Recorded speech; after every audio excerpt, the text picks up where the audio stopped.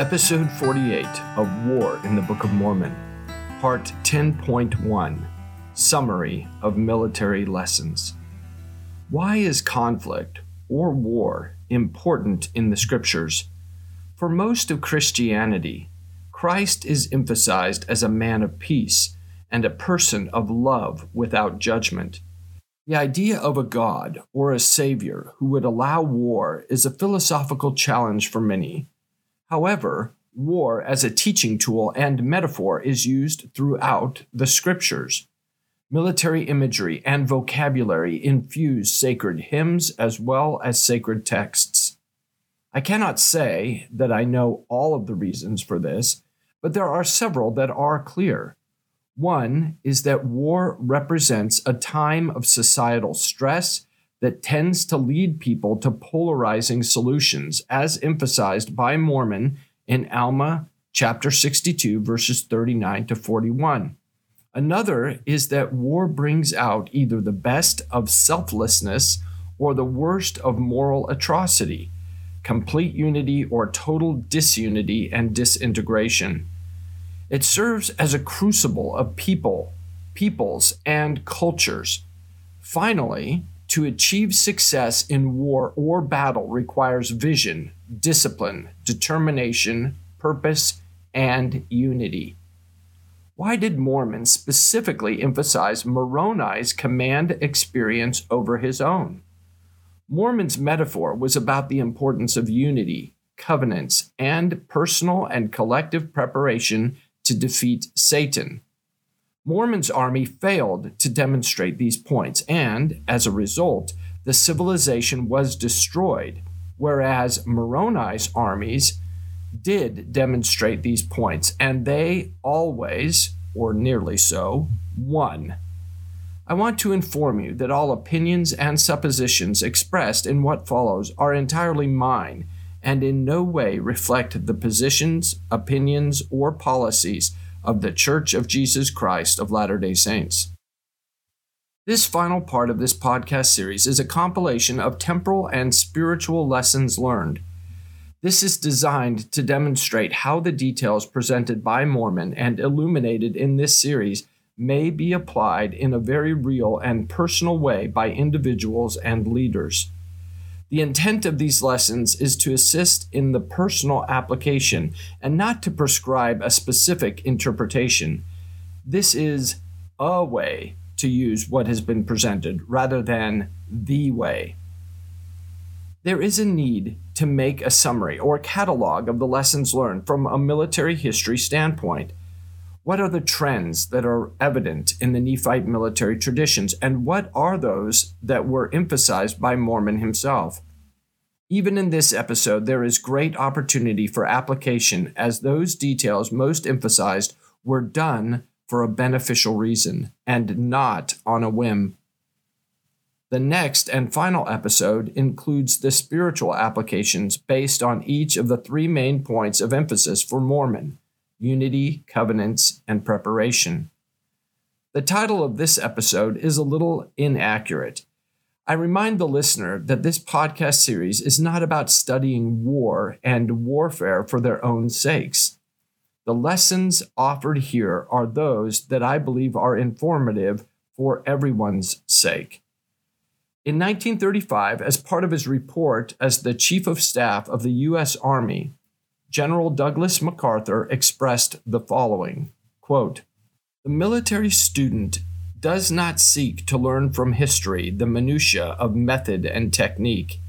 In every age, these are decisively influenced by the characteristics of weapons currently available and by the means at hand for maneuvering, supplying, and controlling combat forces. But research does bring to light those fundamental principles and their combinations and applications which, in the past, have been productive of success. These principles know no limitation of time. Consequently, the Army extends its analytical interest to the dust-buried accounts of wars long past, as well as to those still reeking the scent of battle. It is the object of the search that dictates the field for its pursuit." Close quote. The words of Douglas MacArthur ring true for the student of the Book of Mormon. The object of the search in the case of this podcast series has been to illuminate Mormon's use of armed conflict to teach the readers of the Book of Mormon how to come unto Christ and stand pure and confident before his judgment seat. It was also to provide a detailed look at specific armed conflict events. The Book of Mormon is a great ancient military history. Throughout the narrative of the Book of Mormon, and as elaborated in the preceding 47 episodes, we have been treated to several fantastic battle narratives with high-quality details and cause and effect analysis. In this episode, the focus is on trends and looking at the trends so presented rather than on each lesson or military detail. The record provided by Mormon and his son Moroni contains 6 periods of emphasis on conflict. Each of these periods presents the reader with details about the conflict of that time. The periods are Xenophite, Amlethite War, Amalickiahite War, Gadianton Robber War, Post-Visit Wars, and the Jaredite Wars. These are periods that receive emphasis, but as discussed at the beginning of this podcast series, they are not the only periods of conflict, nor are they necessarily the most important periods from a geopolitical standpoint, with the exception of the post-visit wars, which clearly served as spiritually, historically, politically, and militarily important. Mormons selected these specific periods of conflict for the lessons they teach us, rather than for their historical importance, though, as noted, they might also have been historically important. Within these periods, Mormon teaches his readers about the weapons, armor, fortifications, organization, tactics, and strategies of the opposing forces. Over the course of the 5 periods, excluding the Jaredites as they were included by Moroni after Mormon's death, Mormon expressed a continuum of change and development. There was a progression of violence and organization. This was noted in Episode 3, or Part 1.2 of this series. We see the progression from raids to offensive battles to campaigns of conquest and finally to conquest and state destruction. The defensive strategies also progressed from simple walls and fortifications around cities to the use of walls and fortifications to deter opponents and to shape potential battlefields.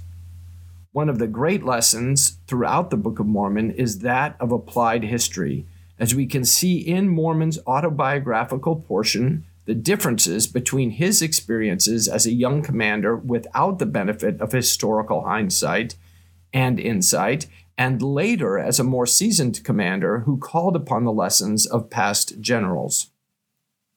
Preparation. Preparation is one of the 3 focal elements of Mormon. In this area are some of the greatest details. Mormon seemingly wanted us to understand how important the physical and intellectual preparations were for battlefield success. Armor. Armor played an important role in Mormon's Book of Mormon narrative, as its ideal implementation generated shock when viewed by the Lamanites in the First Battle of Jershon, as I refer you back to Episode 20 or Part 5.1 of this series. The benefits of armor were touted both at the Battle of Manti, also discussed in Episode 20, and the Second Battle of Noah, discussed in Episode 26 or Part 6.1. As the men of Moroni in the Battle of Manti and Lehi II at the Second Battle of Noah were generally unscathed except for those areas without armor protection. Understanding the use of armor is also a great vehicle for understanding the transfer of ideas and technology from one people to another, as first the opponent and later dissenters learned from the Nephites or brought the technologies over with them when they left. Technological advantage usually lasted less than a generation in Book of Mormon warfare, typically the time between dissensions. The men of Moroni, those for whom we have the greatest detailed description of their armor, represented those men most protected in the account. This may have been a poetic device, as they served as Mormons' paragons of spiritual martial values. The armor did evolve throughout the first half of the record, from simple clothing to shields to multifaceted and overlapping segments of armor from head to legs, with additional shields carried and worn on the arms. It is quite probable that this fact is also one of poetic instruction, as Mormons sought to express the need for continual strengthening and developing of our armor, meaning that we cannot rely, as did those of ages past, on the same tried and true coats of armor. We need to develop better armor designed to fight the threats we face today. Fortification. Fortifications began as protection for cities. Though we have little information on the fortifications built in the land of Nephi, though we know that the Xenophites lived in a city with walls. These forms of communal protection developed over time, as did the armor designed for personal protection. The Lamanite opponent only had fortified cities when they captured those cities fortified by the Nephites. The Lamanites did not have a need for fortifications, as they generally fought offensive campaigns. The only example of a Nephite offensive to conquer Lamanite cities was that led by the bloodthirsty man against whom Zeniff fought, as described in Mosiah chapter 9 and discussed in episode 11 or part 3.1.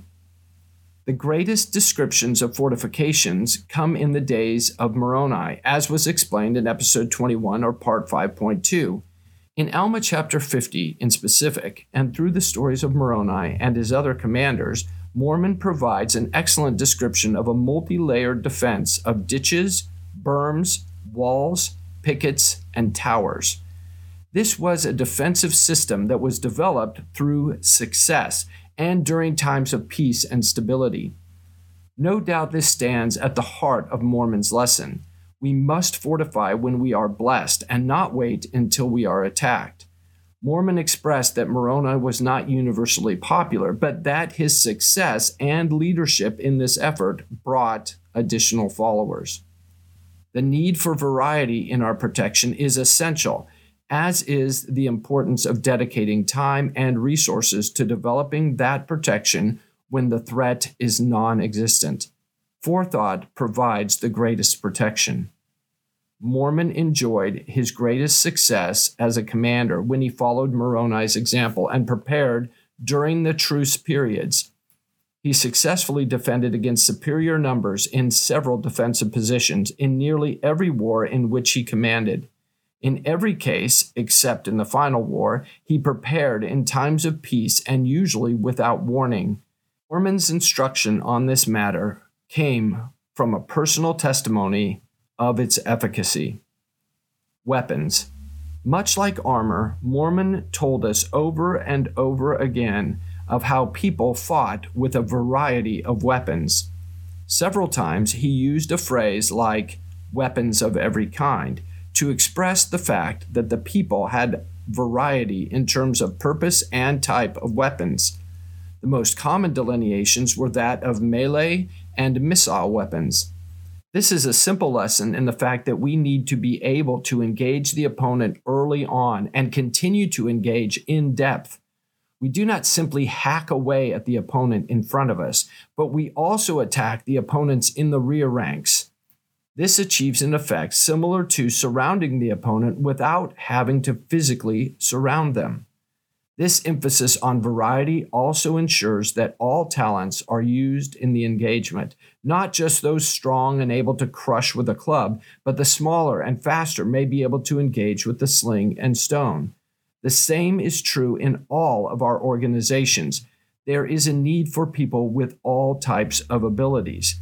The different types of weapons also have a significance in terms of responding to different types of assaults forced upon us by the adversary. At times, we must face him close up, and at other times, we are able to see him coming and to keep him at bay through various means at our disposal. We need different weapons to succeed in different circumstances. Weapons also denote offensive action. The battle for ourselves and others is not waged by simply fortifying ourselves, but it is fought by going out to meet the enemy and destroying him on the field of battle. That means we must be armed with spiritually lethal weapons, the greatest of which is the Holy Ghost and the Spirit of revelation. Spies. Spies played an essential role in many of the key battles. Xeniff introduced the idea and role of a spy. He used spies to understand the intent of his opponent. Of course, he himself had been a spy. Alma, too, followed that example, and his greatest military feat was made possible by the intelligent application of spies on the battlefield. Moroni was rarely surprised because of his use of spies. The rare times where Moroni was surprised came in times of disunity, when the ability to use spies was hindered by internal conflict. This is a critical lesson on the importance of knowing the intent and plans of the enemy. In the modern world, where militaries place great emphasis on intelligence, surveillance, and reconnaissance, we also enjoy the blessing of having great insight into the mind of Satan and knowledge of his plans. Never before in the history of man have the sons and daughters of God had so much access to the records of the prophets, nor has there been such access to the spoken words of living apostles and prophets. It is possible to read and know the counsel and guidance of the Lord through numerous sources. All of this is in addition to the power of personal revelation through the gift of the Holy Ghost. All of this revelation serves as our personal spies, giving us the insight into the mind of our opponent so that we can effectively fortify and act. Order the army. It is not enough to simply fortify and meet the enemy with a completely armored force, but the army must be gathered and organized in an effective and useful manner. This is the principle of unity so often referred to throughout the record. It is also a supporting principle of order. Ancient Greek hoplites could never have been successful fighting like Roman legionnaires, nor could Parthian horse archers have succeeded in fighting like Frankish knights. Each force needed to organize and fight as was best determined for them. The same is true for us, as we are taught by Mormon. Gather forces.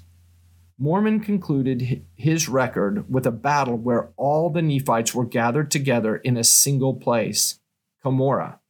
This battle did not go so well for the Nephites, but earlier accounts of this behavior, both within Mormon's command experience and elsewhere in the record, mark this as one of the key lessons. Mormon's most significant successes came after he gathered the people together.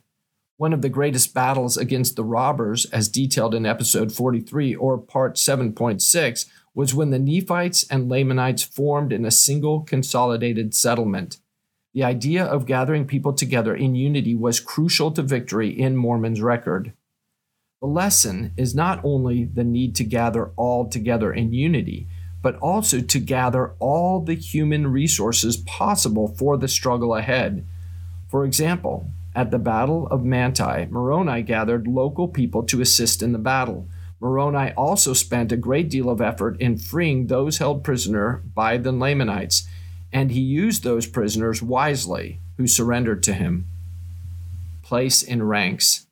The phrase place in ranks came from Xeniff's experience as a commander.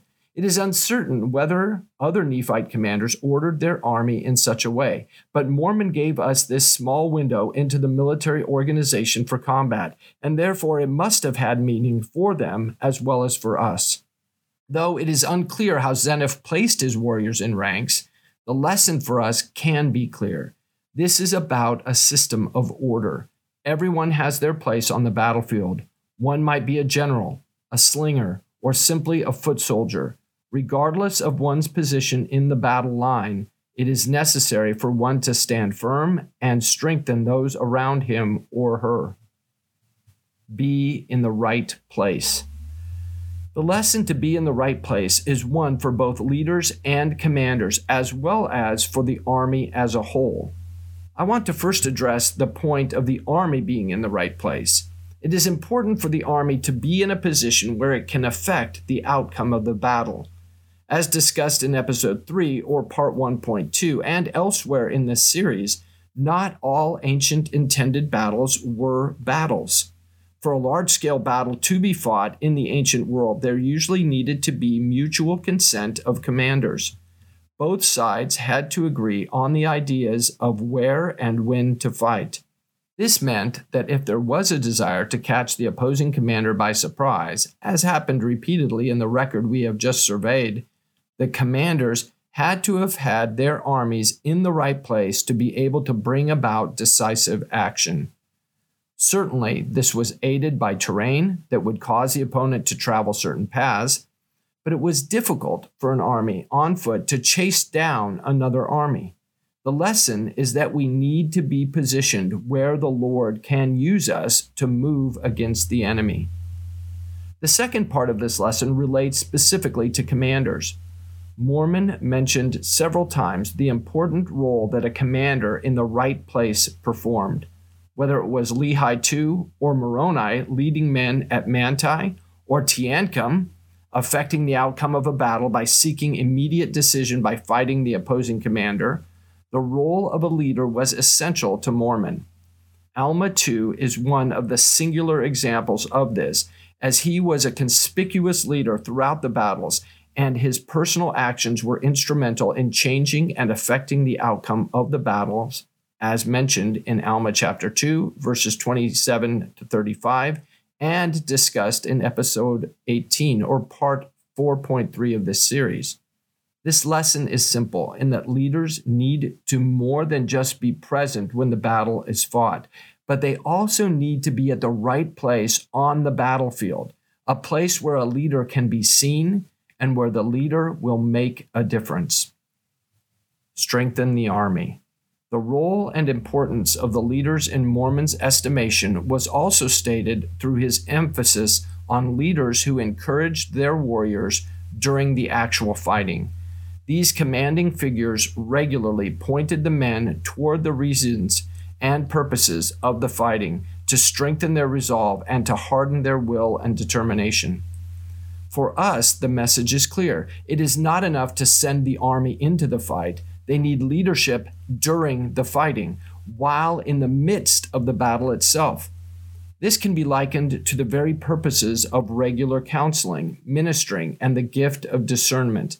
When someone is personally fighting, one may need to be reminded why the battle is worthwhile.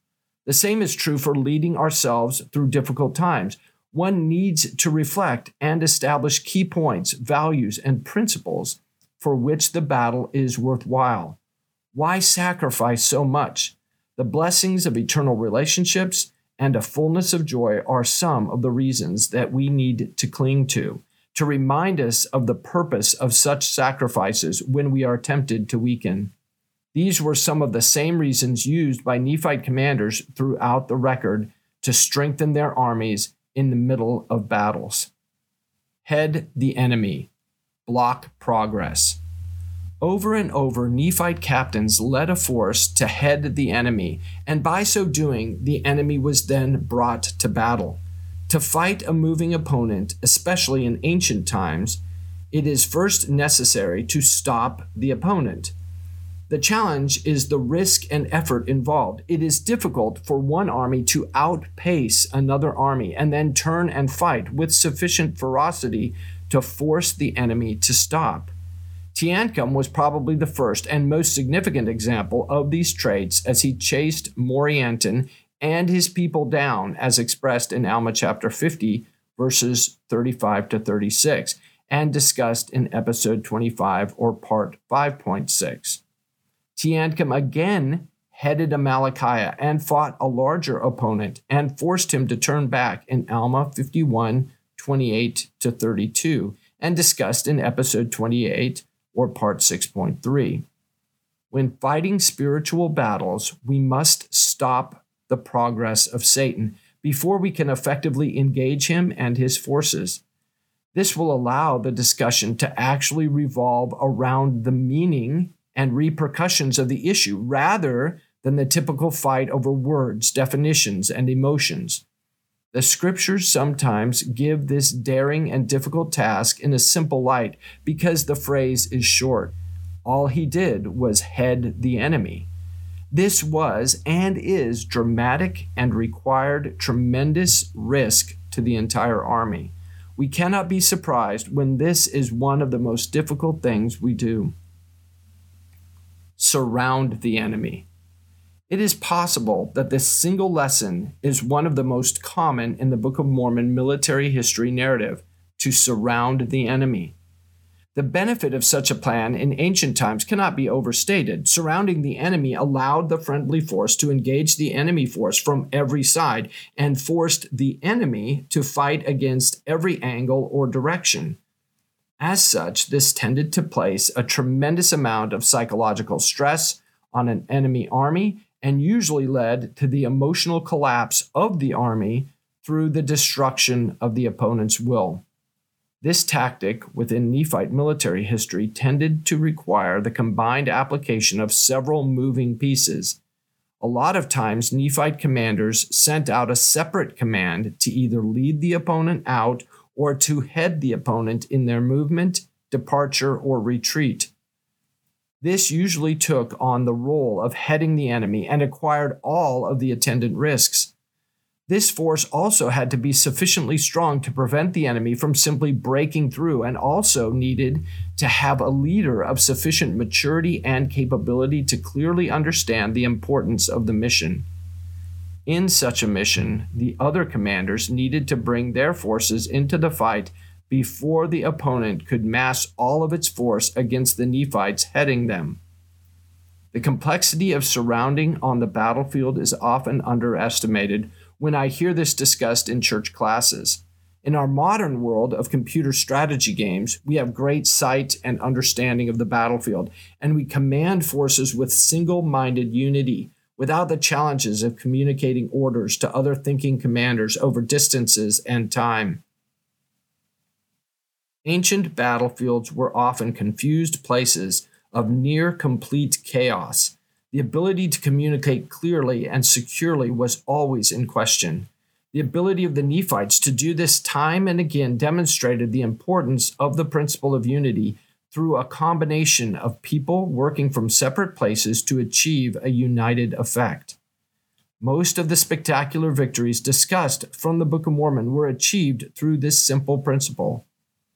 As the combination of multiple forces in time and space teaches unity of purpose and action, the ability of multiple commanders to see a common situation and then to act, though separated, is a great demonstration of the blessings that can come from the honoring and upholding of covenants. It is probable that Moroni, a man known for his emphasis on covenant making, might have had his subordinate commanders covenant to keep the plans that were laid out before them prior to the battle, and this covenant helped strengthen the resolve of all the peer commanders to maintain their honor to the plan as directed. Though this is supposition, it fits well within the common focus of Mormon's metaphor and within the known personality traits of Mormon and Moroni. The instruction is the emphasis on bringing all resources to bear against an opponent from all angles. When a person is suffering under the burdens of sin or simply the challenges of life, a single assisting approach should not be the primary solution. We have been counseled to use counsels in the church to solve problems for just this purpose. The need to solve spiritual problems from all angles simultaneously is clear in Mormon's instruction.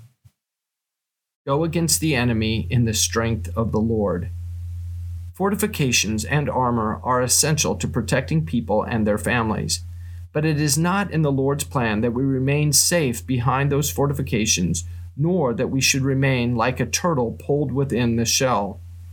The lessons from Mormon state we must, after we have prepared ourselves, go forth and face the enemy and fight as moved upon by the Spirit.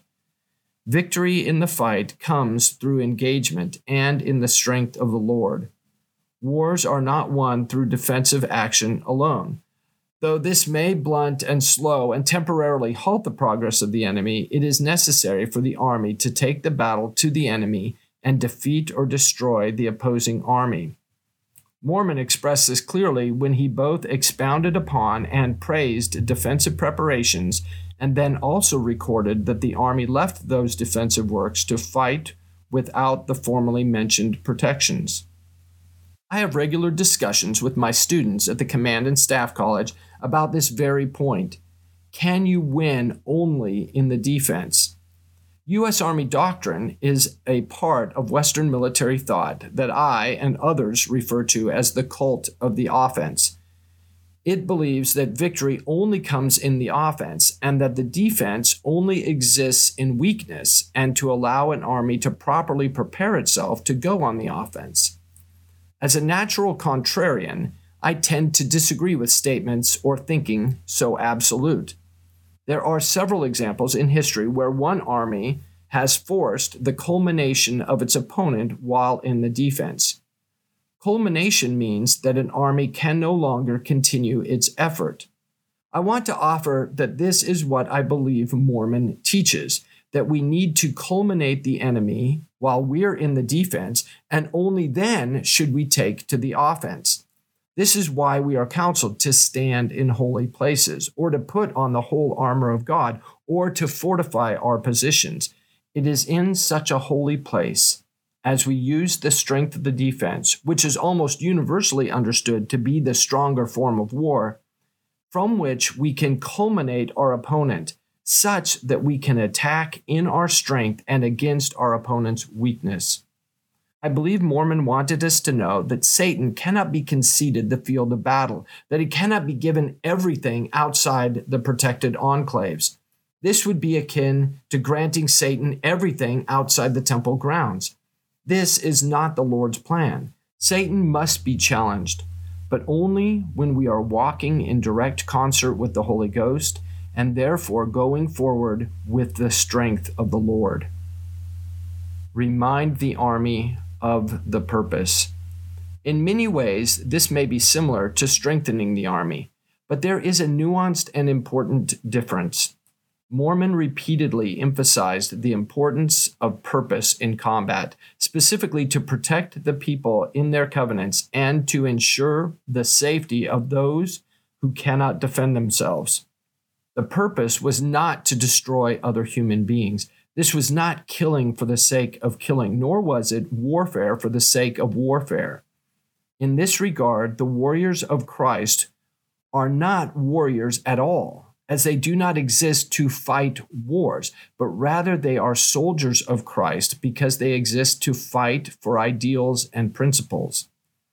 The 11th article of faith of the Church of Jesus Christ of Latter-day Saints is a hallmark of this principle in that it states in part, quote, "We claim to allow all men the same privilege. Let them worship how, where, or what they may," close quote. The idea of fighting without the intent to ensure the enemy's personal destruction is currently rare in public discourse, where so much centers around personal attacks. Mormon wanted us to understand why we are fighting, and he consistently reminded us that once the reason for the fighting has ended, the fighting must stop. In addition, he emphasized the need for forgiveness, as evidenced in a willingness to welcome back as equals all those who repent and enter into the same covenants we have entered. Truly, one of the most remarkable lessons demonstrated in the Book of Mormon is the capacity of those living righteously to accept the repentance of those whom they had recently been fighting. The enemy leaves the battlefield unarmed. Even though an enemy may capitulate, it is not enough to accept their surrender. The enemy must repent as well. In these cases, repentance was demonstrated through the enemy leaving the battlefield after having laid down their weapons. The symbolic nature of this act was crucial then as now, since the weapons themselves were in many cases symbols and easy to regain. Think about the troubles the Nephites had in guarding and moving unruly prisoners, as explained in Alma chapter 57, verses 13 to 14, 18, and 28 to 36, and discussed in episode 32 or part 6.7. The prisoners used sticks as clubs, and these weapons were readily available from the wilderness through which they journeyed. Yes, Moroni and other commanders made their opponents give up their weapons, knowing that they could have crudely fashioned spears and clubs within a few meters of the position where their swords were laid down. The point was not one of logistical denial, but one of principle. You do not leave the battlefield with the same weapons you brought to it. This is true for us. Those who struggle and fight against Christ in personal or collective battles also need to abandon the tools of their fighting once they have come to see the light of the gospel message. Too often, people cling to weapons after facing their sins, only to sin again once they have left the battlefield. The weapons must remain at the site of repentance, and the repentant need to move with Christ unarmed before the majesty of his Spirit. Covenants matter. The strength of the sons of Helaman was real, as we discussed in episode 30 or part 6.5. This was not a metaphor. They had that strength because of their faith. It is essential that people realize that faith has real and tangible power. It is a power that can be felt and harnessed. This was true of the sons of Helaman, but it was also true of a great many other righteous soldiers and commanders who fought in the battles of the Book of Mormon. The critical point is that we need to develop that faith in ourselves and in our children. Like the other lessons discussed in this episode, this is not an innate trait, nor is it one that is easy to acquire. It must be developed and encouraged over a lifetime. The success of the women who trained their boys to become the soldiers who served with Helaman II was as important as the success of those young men on the field of battle. This concept receives further coverage in the final episode as well. We need to emphasize, teach, and express the blessings, strength, and power that comes from faithful adherence to our covenants. This is real power. New Testament scholars spend a great deal of time in expounding on the details of the parables used by Jesus Christ.